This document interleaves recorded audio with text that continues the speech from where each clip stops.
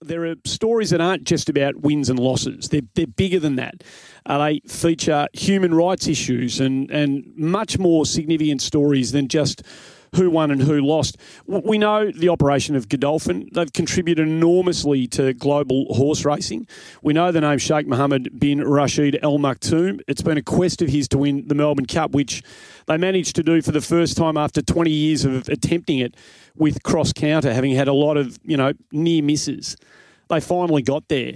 But there's been a case being brought against the Sheikh and his racing operation, Godolphin, based on something that's happening to him much nearer to home. And when we're finished having a chat about this, I'd love to hear from you. 1300 736 736.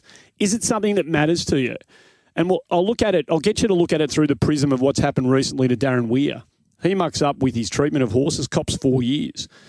If you don't know this story, you're about to maybe have a slightly different perspective on the contribution being made to global racing and racing here in Australia after it. Lisa Bloom is a US-based attorney for the Bloom firm, New York Times best-selling author, and they've brought a case against Godolphin, against Sheikh Mohammed bin Rashid Al Maktoum over in the States. She's going to tell us why. Lisa, thanks for your time.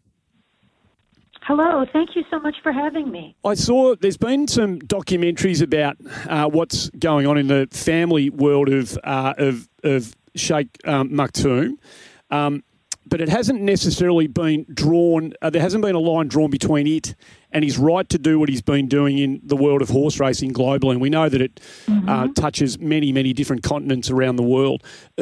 Can you tell us what you and your firm, the action that you're bringing, the case that you're looking to bring against the operation?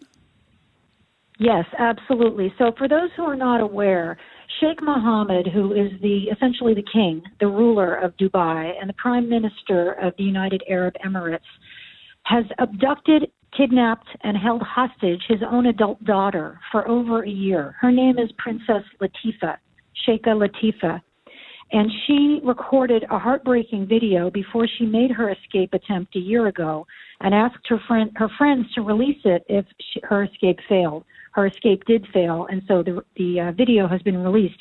60 Minutes Australia did a very powerful documentary, which is available on YouTube, about this situation.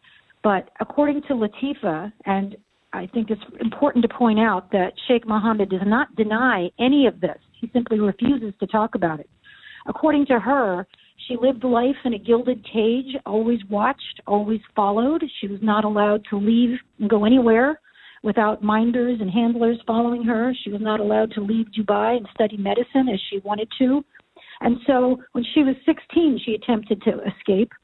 She was caught. She was brought back to Dubai, held in solitary confinement for 3 years, beaten. And then when she was 25, she spent the next 8 years plotting her next escape. And that's what she tried to do last year. She went out with her best friend, Tina, on a dinghy to a boat in international waters with a U.S. captain and a U.S. flag. And the plan was to go to India, where she would get on a plane and come to the U.S. and seek asylum. But instead, the Emirati and the Indian militia forces boarded the boat. They beat up the crew, the captain, Tina, Latifa, and everybody on it, threatened to kill them, abducted them, took them back to Dubai, where they were held for 10 days. There was some international media outroar, and everybody was released except Latifa. She's been held for over a year. Now, what does this have to do with horse racing? Well, when I heard this story, I'm a women's rights attorney. I'm in the middle of a sexual harassment trial right now in Los Angeles, and that's primarily what I do, are women's rights cases. I just refuse to sit silently by and let an adult woman be held captive by her father, her only crime being that she wanted to live her own life. And I think the good people of Australia, and I recently took a trip to Australia, had a wonderful time. My daughter lives there. I think you feel the same way that we do in the States about women's rights, and that every adult woman should have her right to live her own life. Meanwhile, Sheikh Mohammed, this very wealthy man, has had no consequences at all. So I looked into what does he have going on in the U.S., and as you point out, he owns Godolphin. He's had a number of horses in the Kentucky Derby and in related events. And I looked up the rules and discovered that the Kentucky Racing Commission has the legal power to ban anyone who is, quote, undesirable and lacking in integrity from horse racing. Well, what is more undesirable and lacking in integrity than a man who would have his own adult daughter abducted, beaten, and held hostage, where she can't ever call a friend, go online, nothing. She's just held captive. I think he treats his own horses better than he treats his daughter. So we filed a complaint today to ban him from horse racing in Kentucky, ban him from the Kentucky Derby, ban him from the Oaks, anyone associated with him and his horses, because he is undesirable and lacking in integrity. Lisa, what sort of support do you think you'll get from? I don't know where this action needs to take, where it needs to be heard for it to take place over in America. Whether racing officials and racing authorities over there can do it, or whether it needs to be influence exerted from governments to make this happen. But who needs to be hearing this for him to be denied something that he clearly loves? Take something away from him so that he'll listen to voices and views like yours. Who needs to intervene? What you're doing is very important, frankly, bringing public attention to this. We know that the government of Dubai is sensitive to media and public pressure.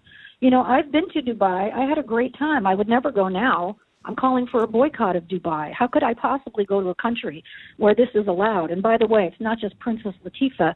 Her sister Shamsa years ago also tried to escape, also was dragged back, and has not been heard from since. Lisa, is it beyond dispute? You said before that he's not making any public comments about the allegations that are being levelled against him. Is it actually beyond dispute what is being alleged against Sheikh Mohammed? It is beyond dispute. There were 10 witnesses on the boat when the forces came on and assaulted her at gunpoint and dragged her off and beat her and dragged all of them off too. They all say the same thing.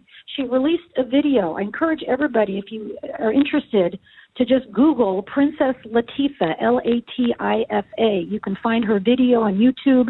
You can find the wonderful Australia 60 Minutes report on this. The BBC did a 1-hour documentary where they interviewed all of the witnesses. The New York Times has done a lengthy write-up, USA Today. This is really not in dispute. Yep. He simply refuses to talk about it, and he hopes that we will just all forget about it. Why? Can you tell?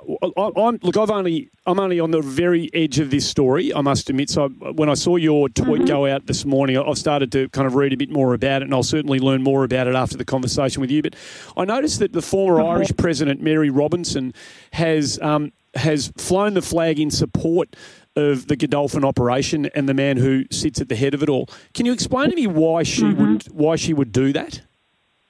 Well, it is very disappointing. So after the BBC documentary came out and a lot of pressure was being put on him to tell us, is she alive or dead, Sheikh Mohammed released 3 photographs with Ireland's Mary Robinson, who was a good family friend of one of his wives, Princess Haya. He has 6 wives and 30 children.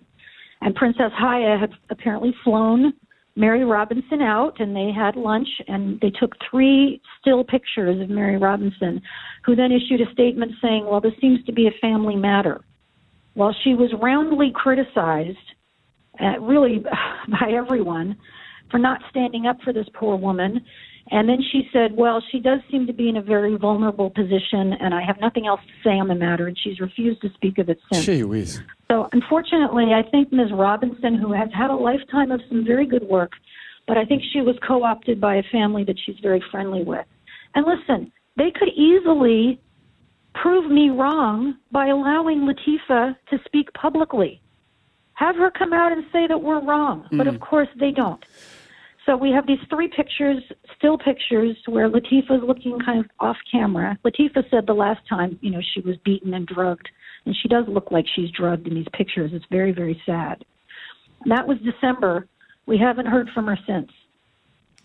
Lisa, how much of an impact can social media have in a situation like this? Well, I don't know whether you're aware of it, but recently in Australia, we've had one of our really kind of prominent former soccer players in Australia lead publicly a campaign to have an ex-Bahraini international who was being held against his will and, in the eyes of many, illegally in a Thai prison, in an Indonesian prison, I should say. He led what was a really high-profile media campaign with enormous social media influence and involvement. The footballer was Hakeem El Arabi, if you want to have a look at it. Craig Foster was the footballer in the middle of it all. And I noticed as part of your some of your correspondence, there's hashtags that are attached to this. You clearly want to make a lot of noise about this and make this an international campaign. How powerful can that... It's a great question. Yeah. Yes, it's a great question. We all have the power on social media. Many people come to me and say, Lisa, can you do this or can you do that? And I said, well, yes, but you can too. We all have the power. Almost everybody is on social media. On Twitter, I'm Lisa Bloom, Bloom, and I started the hashtag Free Latifah. If you raise your voice, others will follow you. Each of us has tremendous power in social media, and it's the only way. Listen, I'm not getting a dollar for this. I'm doing this because I'm just outraged about it. I cannot sit silently by while my sister, half a world away, is being held captive. She needs to be freed, and we need to put pressure on this man. You know, it's just not okay. Just because he's rich and powerful, he cannot hold his female family members captive. And most of us in the world feel that way. So please, let's raise our voices. And, if we can go after his horse racing operations in Australia and some attorney there wants to pick up the cause and join with me, I would be very proud and pleased to do that with you. Well, I just came up with this creative idea, but I think it's a good idea. I think it may work, but if not, at least I'm raising my voice and I'm doing what I can do. And these are the moral moments that define who we are. We're talking to Lisa Bloom, US attorney, who's looking to bring this case against Sheikh Mohammed bin Rashid Al Maktoum and Godolphin, and to get the women, the girls in his family, a life they want to lead, free enough to do that. We have a text machine in front of us here, Lisa, which is live, and we see what people are thinking as we're having the conversation. I think you'd be enthused. There's a lot of people who are saying that this is a disgrace and something needs to be done about this. I think we'd like to think of ourselves in Australia as a pretty fair country, and I think that a lot of people who know a bit about this story or hearing a little bit about it for the first time can see just how unjust and unfair this situation is. Where to next week, just before I let you go? Where are you at in terms of bringing this case? We might have lost her by the sounds of it. International telecommunications occasionally are what they need to be, and on other occasions they're not. I think we might have lost her. Thumbs down. She's gone. Lisa Bloom's gone. We got enough out of it. We'll watch this case I'll certainly watch this case with a great deal of interest. The question, there's a couple of questions. Does anyone care about this? I mean, we love our horse racing. I think by and large we've liked what these internationals have brought to a race like the Melbourne Cup. We certainly roll the red carpet out as a nation, don't we? I mean, they are fated when they come to Australia. It's added a dimension internationally to the race that is undeniable. But if you're interested in this as a story, and you can see the bigger picture at play here, should our doors remain open to a man who's doing this to his daughter and has done it to another one of his daughters? Is it something that you think needs to cross over into the world of sport? Are these the sorts of stories that we need to be taking notice of every now and again? We don't do a lot of this sort of stuff on this radio station, but every now and again, this is big ticket stuff. The Melbourne Cup and the commitment that Godolphin have made globally to dominating horse racing while they're basically given tacit approval by authorities that have to, give them the green light and allow them into their nations to do what they're doing. We turn a blind eye to the stuff that's taking place, behind closed doors back home. Are you comfortable with this? If it's something that you want to join in on, 1300 736 736. If not, we'll get a wriggle on. No problems with any of that. But it's a pretty significant story, and it's one that's going to play out, and it might have a significant impact down the track on races like the Melbourne Cup and some of our other Blue Riband events in the world of horse racing in Australia. Lines are open. If you want to join in and share your views on any of that, feel free.